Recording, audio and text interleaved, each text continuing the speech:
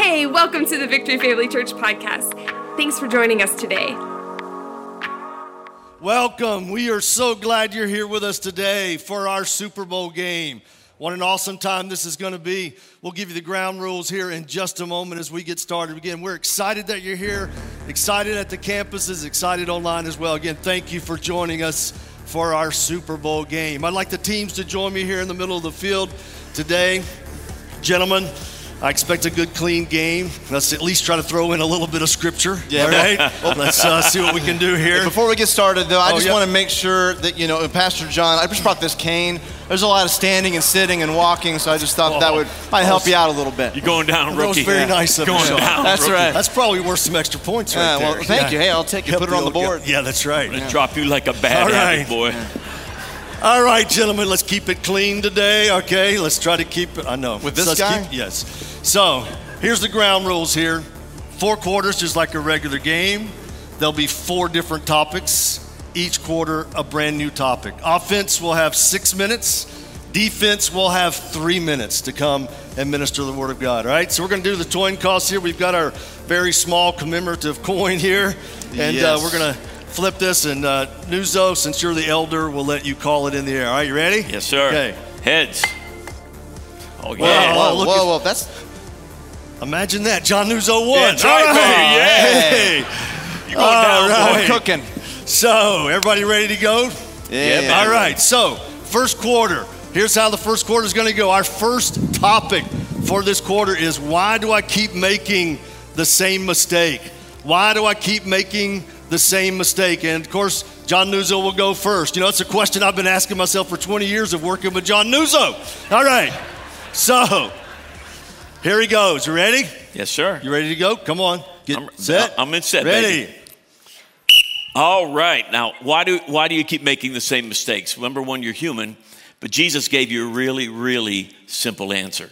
He said, for the spirit of man is willing, but the flesh is weak. The weakness of being a human you're going to carry it with you the rest of your life. What I want to help you to do is to see how even the Apostle Paul dealt with this struggle that we all have.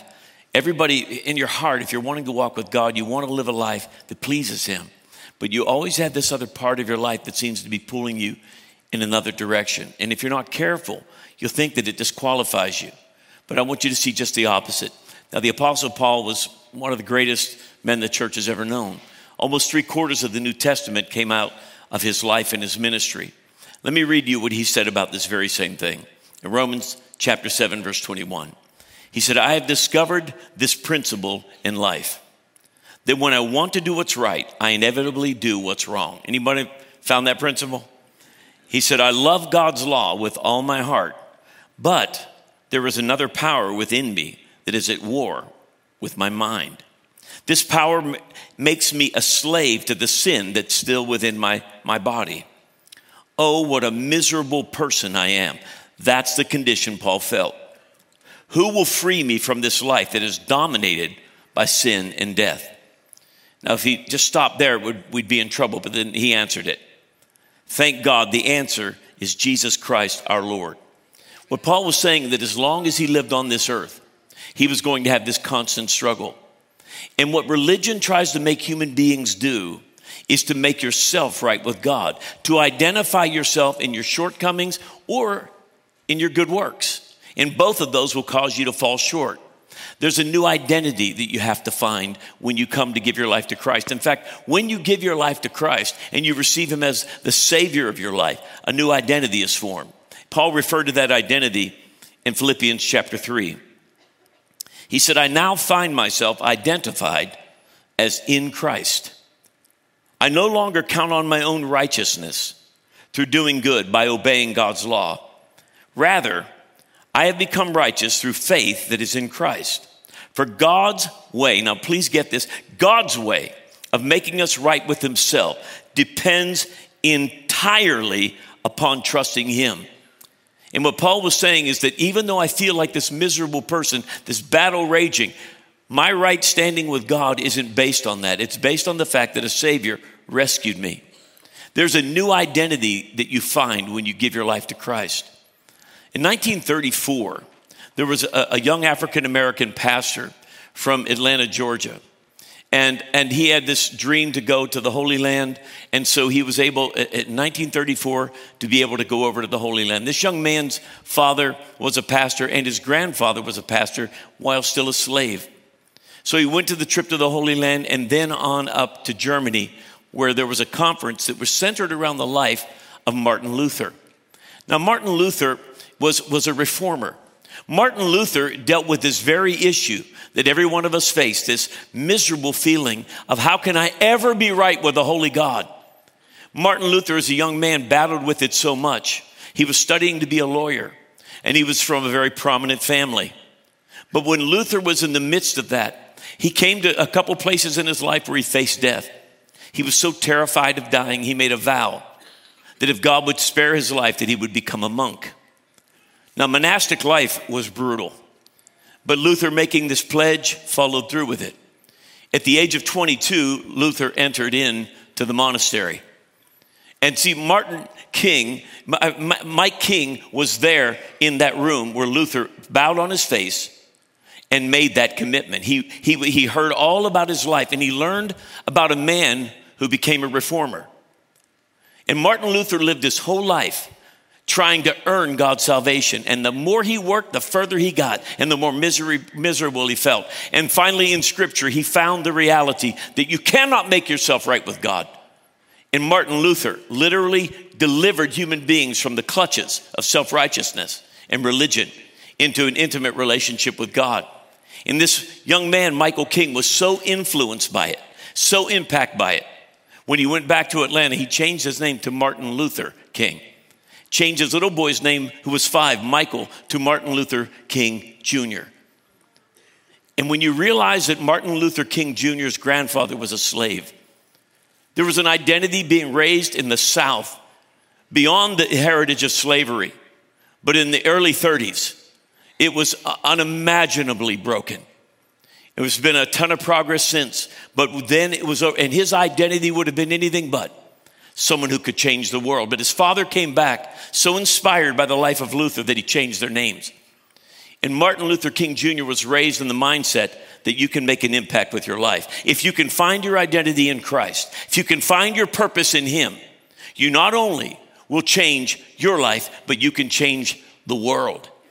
And so when you think of who you are outside of Christ, you'll feel miserable. But when you find your purpose in him, you will step into a place where not only your own life changes, but God can use you like King Jr. to change the world. All right. All right, young Sean Moore, you're up here. I must admit the old guy did okay. Are you ready, Sean? It was better than I expected. Yeah, no. And he finished on time, which that never happens. All right, yeah. So you ready to go? You got to step up to it, all right? We're ready. 3 minutes of defense. Ready? All right. Oftentimes when it comes to the mistakes and the habits or even sinful patterns in our lives, it's so easy for us to be preoccupied with those things that whenever we see things in us and coming out of us that we don't like this darkened water. This is not iced tea, by the way. But you look at it and we get preoccupied with what we don't want. Man, I don't want to do this anymore. I don't want to be battling this lust anymore. I don't want to talk that way to my family anymore. Man, I just seem to lose my temper. I so don't want that. And every time it happens, I just so don't want this. And we get stuck in that pattern. But the Word of God actually gives us the way out and the way through. In Galatians chapter 5, verses 16 and 17, it says, "But I say, walk by the Spirit, and you will not gratify the desires of the flesh. The desires of the flesh are against the Spirit. The desires of the Spirit are against the flesh, for these are opposed to each other to keep you from doing the things that you want to do." And I love how it starts off with this answer. It says, if you walk by the Spirit, the issues of the flesh, you won't walk in them. You won't fulfill them. In other words, if you don't want to go west, hey, let's walk east. Walk by the Spirit. And sometimes we get stuck on only resisting the bad that we don't want instead of replacing it with the good that God says He has freely given to us. And when I think about this, to illustrate it, As we to walk by the Spirit, one of the primary ways we do that is we get the Word of God invested into our hearts, persuading our minds and our belief system. That whenever we position ourselves to receive the Word of God, and I so don't want this sin issue, but you start to invest the Word of God, then no, I am the righteousness of God in Christ Jesus. Yes, I used to be bound by sin, but now sin shall have no dominion over me. And you begin to receive that into your heart and receive that into your life. All of a sudden, the Word of God starts to displace and replace what you tried to fight against before. We will receive the Word of God. Now, no, it may not happen as fast as this illustration literally just happened in a moment. But Romans chapter 12 says we are transformed by the renewing of your mind. Like the caterpillar to the butterfly, you won't even recognize you when you let the grace that's in God's ability and God's Word do His work in you. As you abide in the truth will make you free. Amen. All right. Man, that was an awesome quarter right there. Even got a sermon illustration and everything. All right. Well, that's going to wrap up our first quarter. And I'm getting a score from our invisible set of judges here. The score for this quarter is John Nuzzo 7, young Sean Moore 3, which I'm not, even with a sermon illustration, I don't know. We're going to have to check on these judges. All right. 7-3. That wraps up the first quarter. All right, we are going to begin our second quarter. Our second quarter, same rules apply. 6 minutes on offense, 3 minutes on defense. And this quarter, Sean Moore will kick us off with the first topic, with the topic of today. And this quarter's topic is, what do I do when I'm offended?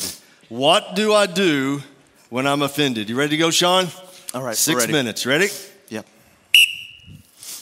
You know, when it comes to offense and things that tend to, at a mild level, at least get on our nerves, I got a few areas that I just got to vent on for just a moment. I think one that we can all relate with is traffic.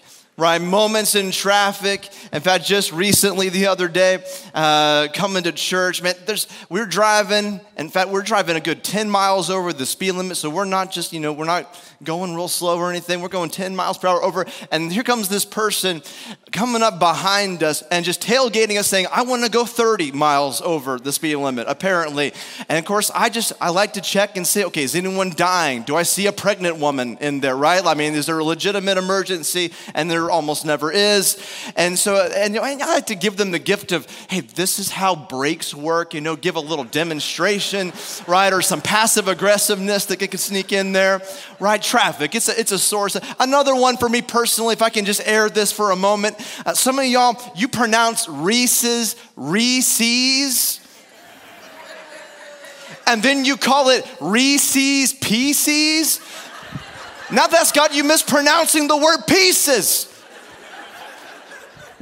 And some of y'all, again, I know some of you, you're gonna be mad at me, but some of you guys call soft drinks or soda, you call it pop. Pop? Are we 5? No, I have objective evidence that soda is a more appropriate term than pop. All right, and I have good source. According to Wikipedia,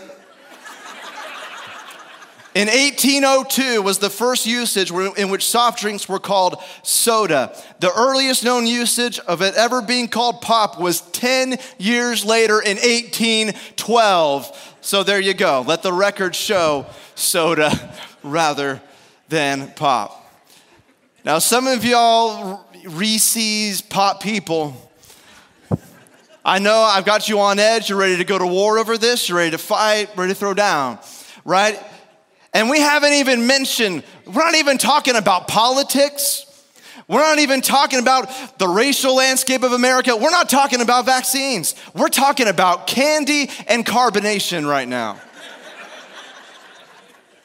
But it's so easy for things to, hey, and we can feel the offense, we can feel the defensiveness, we can feel that kicking even over small and silly things that don't even matter. So how much more so when it's about a spouse? How much more so when it's about that ex-spouse or that teacher, that friend, that family member? And there's so many great opportunities to take offense. And what do we do when offense has taken hold in our hearts?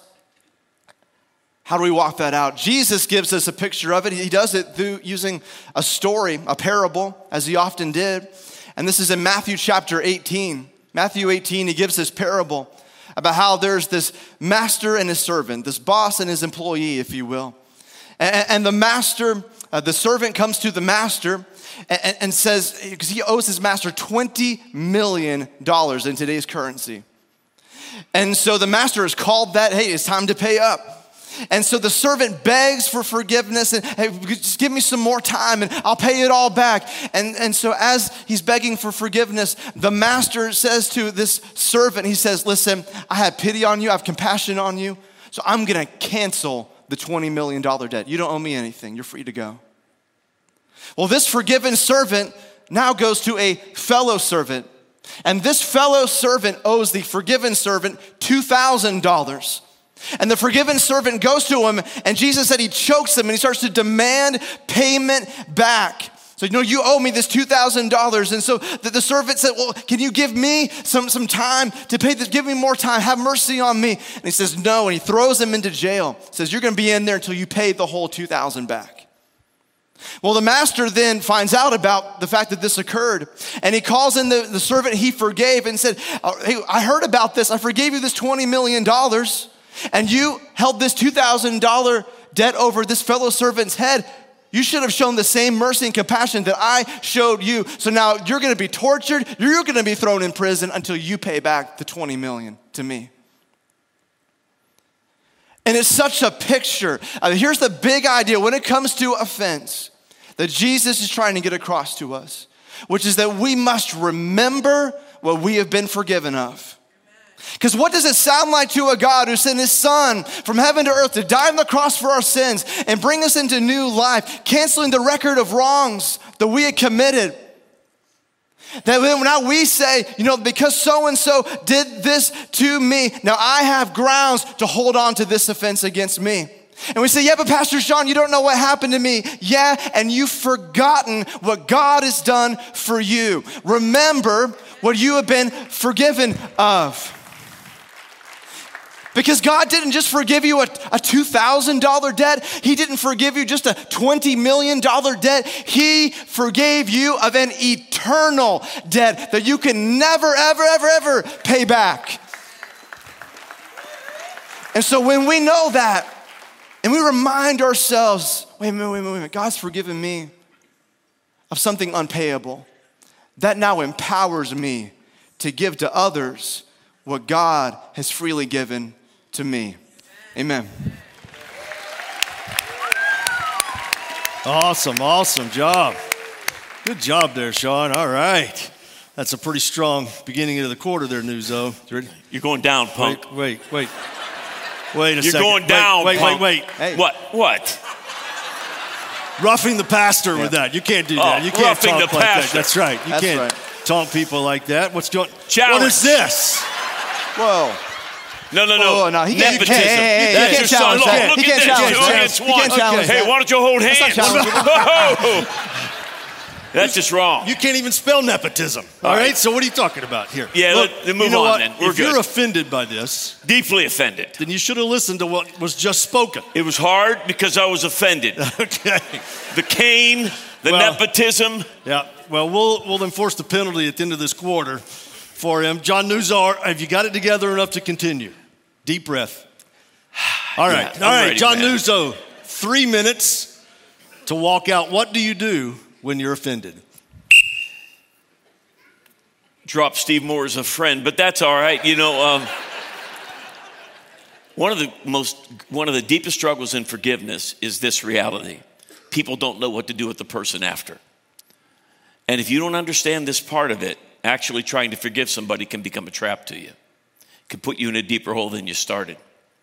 Let me explain, is that some things that you forgive one another of, and by the way, forgiveness is always given. It doesn't matter the depth of the offense.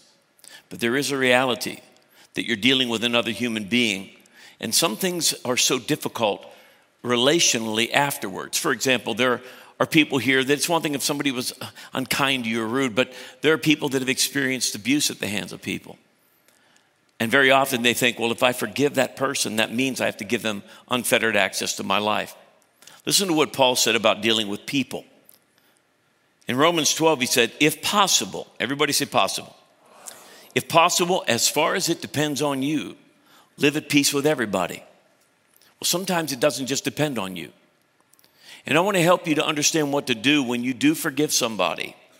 And that somebody that you've forgiven is somebody that has injured you in such a way that they're unsafe.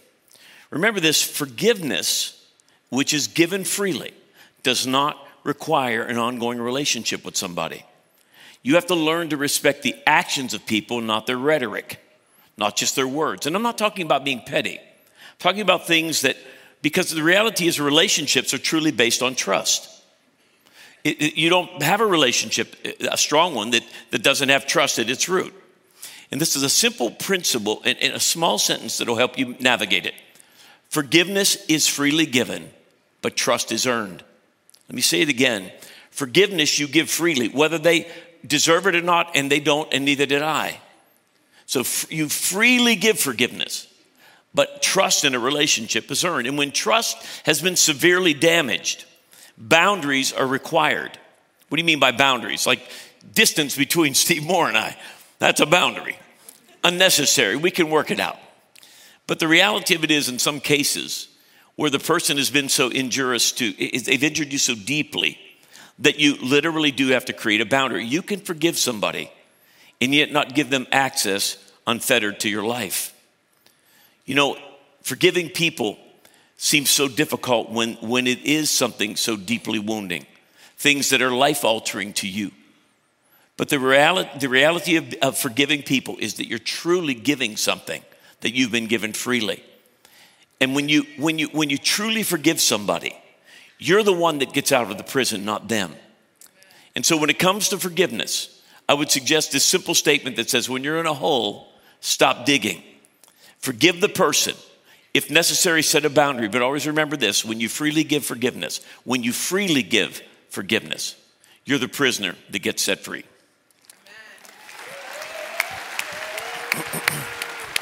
All right.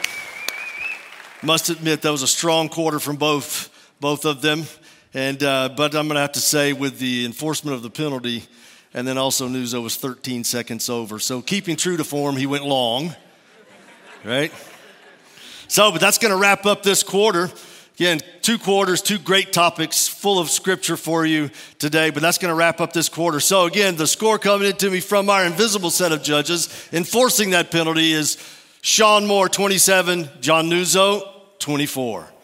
That's the end of the half. That's the end. We're at half. All right, welcome to the second half. This half will be exactly like the first, of course. You'll have 6 minutes of offense, 3 minutes of defense.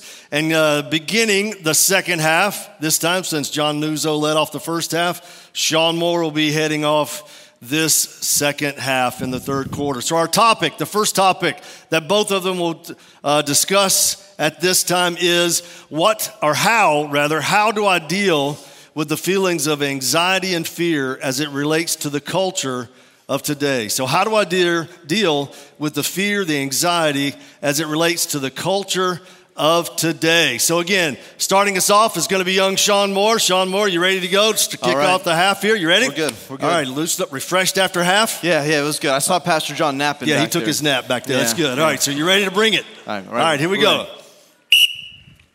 You know, I think it's amazing, of course, here living in Western Pennsylvania, those of you even further north in northwestern PA, there was a statistic that I saw that I think we can all attest to as the truth, that among the most, the populated cities within our nation, that the city of Pittsburgh is number 4 on the most cloudy days in the year. In fact, specifically, 203 days out of the year, there's 80% or more cloud coverage.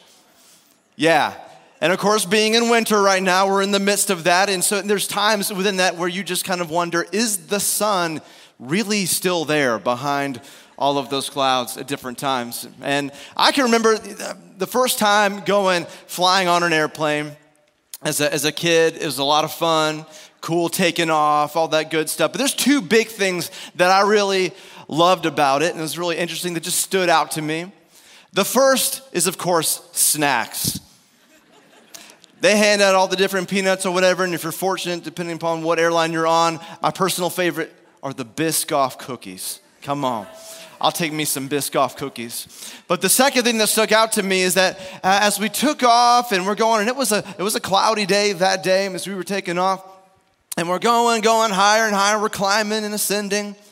But as we part through the clouds, all of a sudden, oh man, it's just blinding light through there. And there's the sun. And I just had this very simple thought as a kid that so often to forget about. All of a sudden, I just remember, wait a second.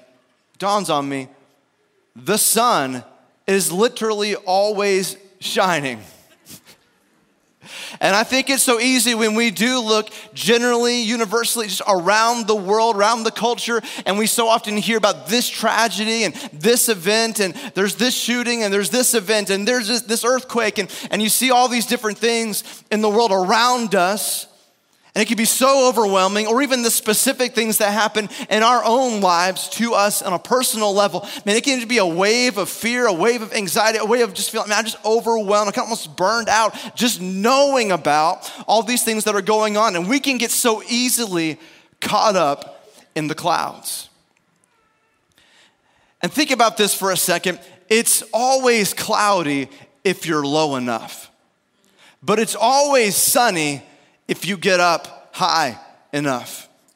And in Colossians, it actually bears this out and encourages us. In Colossians chapter 3, verses 1 and 2, Colossians 3, 1 and 2, it says, if then you have been raised with Christ, so you've given your life to Jesus, he's your Savior, he's your Lord, you've been raised up with him, therefore seek the things that are where? Above, where Christ is, seated at the right hand of God. It doesn't get any higher.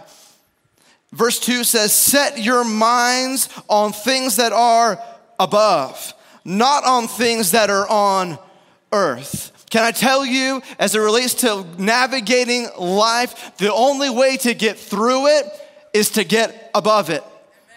The only way to get through it is to get above it. That we need a heavenly perspective. Set your mind on things, not things. Why? Because so many people run around we get so consumed, don't we, with what's going on the earth. And we live life through the perspective with our feet firmly planted upon the ground. Man, I know what's going on, and it's bad. And let me tell you about this stuff going on this. It's so bad, this is bad, and that's bad, and oh, what are we gonna do? What's gonna happen to our kids? What's gonna happen in the future? And we're consumed, and the clouds begin to cloud our perspective. And the earth gets bigger. It's like looking up at a skyscraper when you're standing on the ground. Like, oh my goodness, how overwhelming is all of this? Feet firmly planted upon the ground. Because again, if we're low enough, it's always cloudy. We get up high enough, it's always sunny. That when I start to set my mind upon things above, in other words, I'm gonna make God bigger in my mind. And I start to remind myself, wait a minute. Who is our God? Who are we talking about? Wait. Are we just on our own trying to figure this out? And I want to see here in Isaiah chapter 40, gives us a heavenly perspective. No matter what you're walking through personally or what you see generally within the world around us, Isaiah chapter 40, verses 28 through 31 encourages us and says, have you not known? Have you not heard? The Lord is the everlasting God. He's the creator of the ends of the earth. He doesn't go faint or he doesn't grow weary. His understanding is unsearchable. His power, he gives power to the faint. And to those that have no might, he increases their strength. And my phone just turned off. Even youth shall faint and be weary, and young men shall fall exhausted. But they who wait or trust in the Lord, they renew their strength. They mount up with wings like eagles. That sounds like we're going up. That sounds like we're getting above. You can run and not get weary, walk and not faint. Why? Because when I'm on the earth, things look so big. When you get up above it and you magnify God bigger, I get a heavenly perspective. And the things that used to look so big and tall are now so small in light of the greatness of of our God. What used to be over my head is now under my feet. Why? Because I'm not just going through it, I got above it. Amen.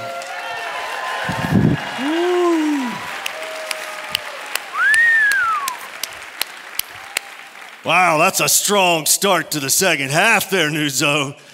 Did you get a good nap in? Because you're going to need it here. All right, you ready? He was 2 minutes late. I didn't see a flag, but that's okay. It's all right. He wasn't 2 minutes late. What are you talking about? Nepotism. 2 seconds. Nepotism. And nepotism. I have no idea what that man's talking about. All right. John Nuzo up. 3 minutes. You ready? Yes, sir. You know, when it comes to dealing with fear and anxiety in the culture, you'll hear people say, you know, I long for the good old days. But the fact of it is, there really weren't any good old days on planet Earth. It's always been fear and anxiety. It may be more palpable now because you have 24/7 news and you have people driving it down your throats for profit every day of your life. But the good old days weren't that good, because if you go back to those days, they were talking about the good old days. Every time, every generation says that. Jesus said something about this that we really need to understand, that when you live on this planet, there's a certain reality that you need to embrace. Listen to what he said in John 16:33. He said, I've told you all of this so that in trusting me, you will be unshakable, assured, and deeply at peace.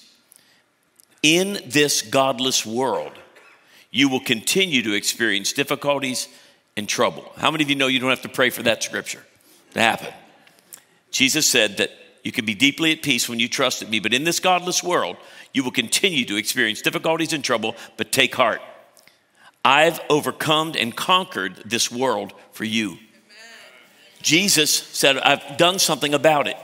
He said, I'm not taking you out of it, but within it, when you trust me, I can bring you a peace that is beyond a human understanding. In essence, he said it this way: if you're living on earth, ready or not, trouble's coming. I've had people through the years ask me to pray for them. Will you pray that all my troubles will go away? I said, yeah, but I have to pray that you die. Because if you're going to live on the earth, and people say, well, you know, if I could, I just don't want to raise kids on this planet. It's the only one you got. In John 14, in verse 27, Jesus gives us the definition of what his peace looks like. He said this: peace I leave with you. Now listen to this. My peace I give to you. I do not give you peace in the manner in which the world gives it to you. There is a peace that comes from this world. And it's when there's the absence of difficulty or trouble. It's when everything's smooth. It's when there's no turbulence in your life. That's the kind of peace that the world can give. But one phone call, one text message, one event, and that peace goes away. And Jesus said, in the midst of a world where you are going to be oppressed with trouble and tribulation, it's coming if you live here, that when you can walk with me, I will give you a peace that passes all understanding, the scripture said. I will give you a peace, listen, that will surround and encompass not just your heart, but your mind, where you can be vexed, where you can be tormented with depression. In the New Testament, when you walk with God, remember this: peace is not a feeling of serenity or the absence of conflict. Peace is a person. And that person lives in you, and greater is he that's in you than he that's in the world, and he will take you over. Amen. God bless you.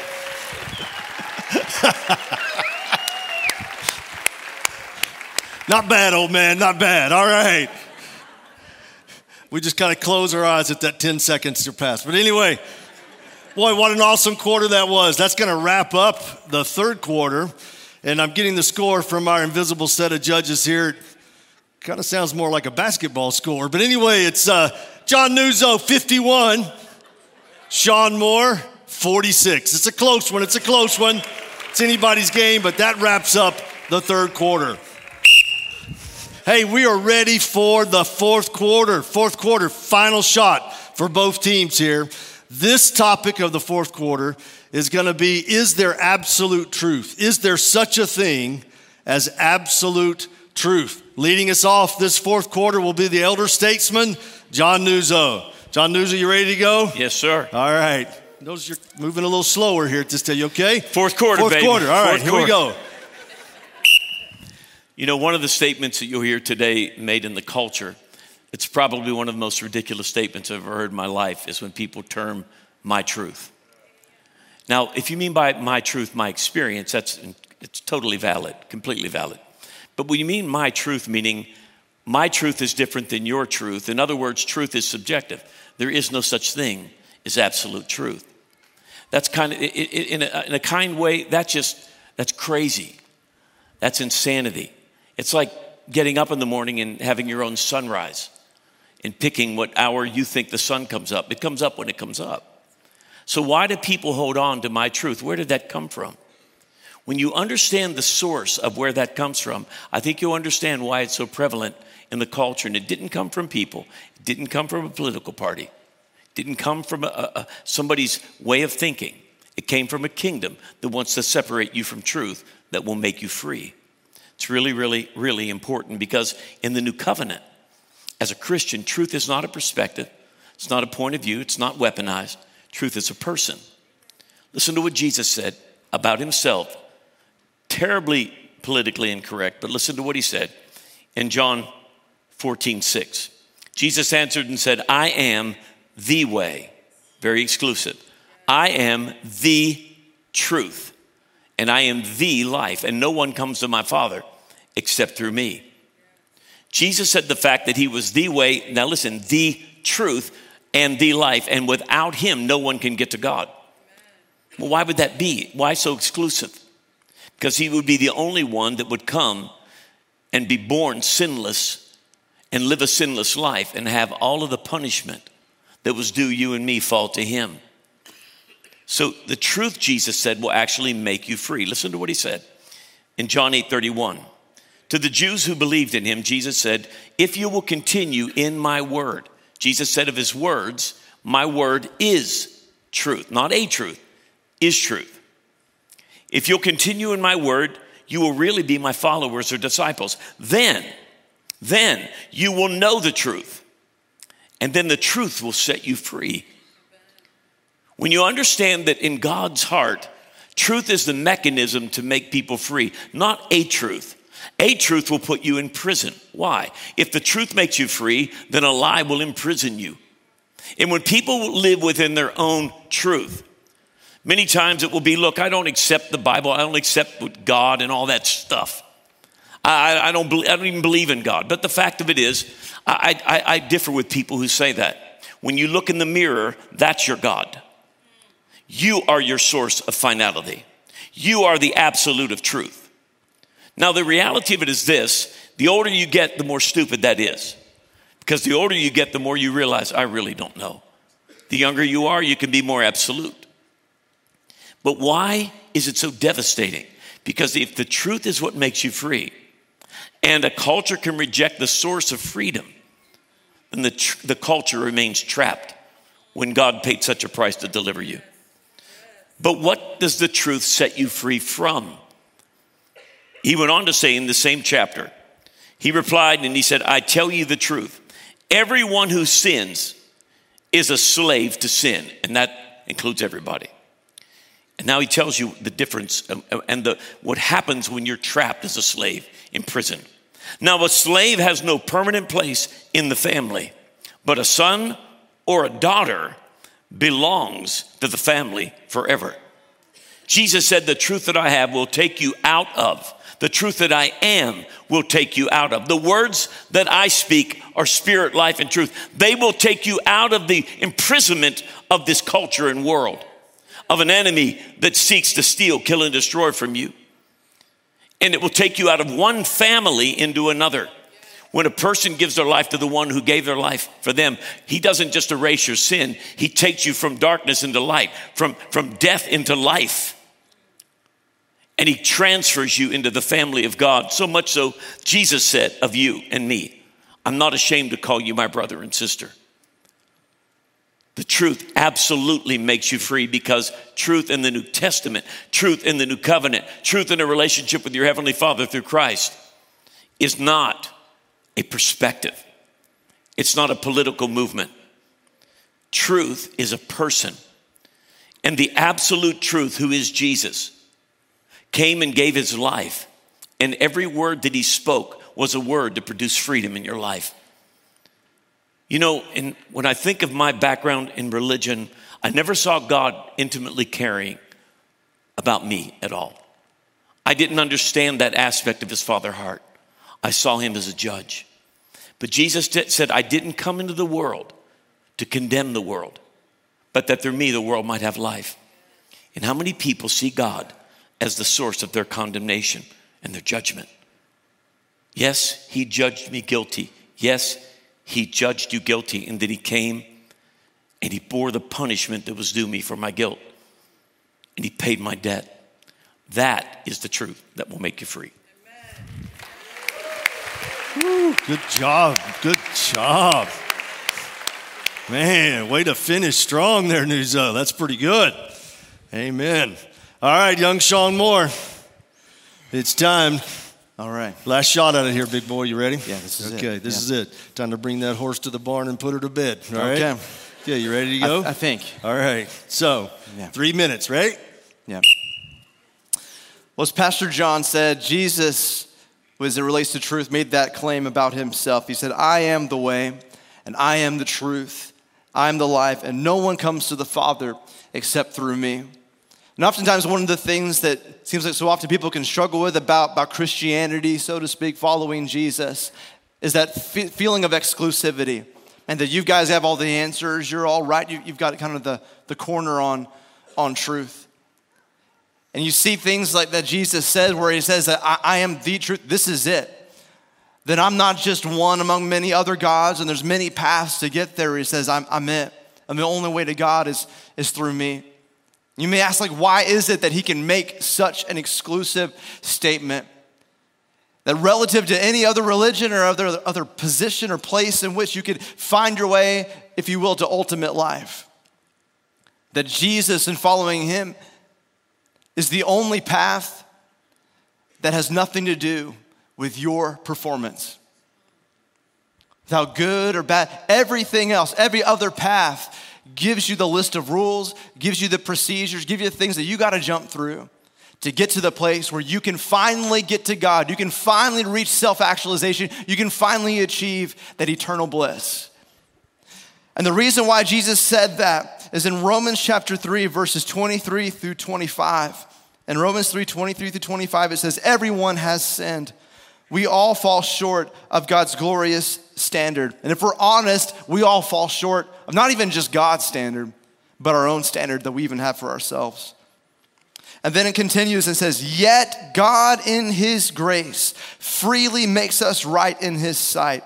He did this through Christ Jesus when he freed us from the penalty that our sins deserve, which is eternal death, separation from God in a place called hell. It's what we deserved by our performance and by our behavior, but it didn't end there. For God presented Jesus as the sacrifice for sin, and people are made right with God when they believe. Not when they're perfect, when they believe that Jesus was that sacrifice, sacrificed his life, shedding his blood. And in this moment right now, I want to lead us at every location into an opportunity to receive that. Would you at every location bow your heads, close your eyes, no one looking around, but just in this moment in prayer before the Lord. I want to give you an invitation to do what that verse just said, to believe upon Jesus, to receive the fact that he died for your sins and rose from the dead so you could have new life in him. This is not an invitation to become a better person. You can't earn this. This isn't, well, I feel like I've done that because, I went to church a bunch, or I feel like I'm a pretty good person, better than the rest. No, that's not what this is about either. If that made you right, you don't need Jesus. You just need your performance. You just need those religious observances, and you're good. But God didn't send that. He sent himself to die for you. What have you done with Jesus? But maybe you're on the other side of that coin and say, man, I feel I so do not deserve. I'm surprised that at whatever location I walked into today, that the building didn't fall in because me at church, I can't possibly qualify for that. And the reality is, because he did it for you, it's not about your even poor performance. Jesus was perfect for you so that you could receive his record of perfect obedience before God And now you can become the righteousness of God in Christ Jesus. So wherever you fall, if you don't know that you've received Jesus as your Savior and Lord, right now we want to pray a prayer out loud together with you at every location, no matter where you are. But first, I want to give you a chance to acknowledge before God by lifting up your hand on the count of 3 at every location to say, Jesus, I respond to your invitation and I choose you today. On the count of 3, if that's you, you know you need to do that and you haven't. Go ahead and lift up your hand. 1, 2, 3. Lift it up high for a moment. Put it right. God bless you. I see it. God bless you. I see it. Put it right back down. Lift it up for a moment. Every location, the pastors, campus pastors are there to see you and acknowledging you. And more than that, God sees you. He sees your response. He sees your heart. If you haven't already, lift up for a second before the Lord and say, Jesus, I choose you today. And put it right back down. And man, we are so excited for you. And we all want to pray this prayer out loud together with you, no matter where you are, what location that you're at. Just repeat this out loud where your own ears can hear it. And most importantly, don't just make it a repetition thing. Mean it from your heart as you say it after me. Say, dear Heavenly Father, thank you for Jesus. I believe he is the Son of God. He died on a cross for my sins. And he rose from the dead so I could have new life. Jesus, I confess you as my Savior and my Lord. And I turn from my sin and I turn to you. And I am now a child of God and heaven is my home. In Jesus' name, amen. Amen. Come on, let's celebrate with everybody today. You made that decision. Thank you for listening to this podcast from Victory Family Church. If you enjoyed listening, please take a moment to rate, review, and share. For more resources, including locations and service times, please visit lifeatvictory.com.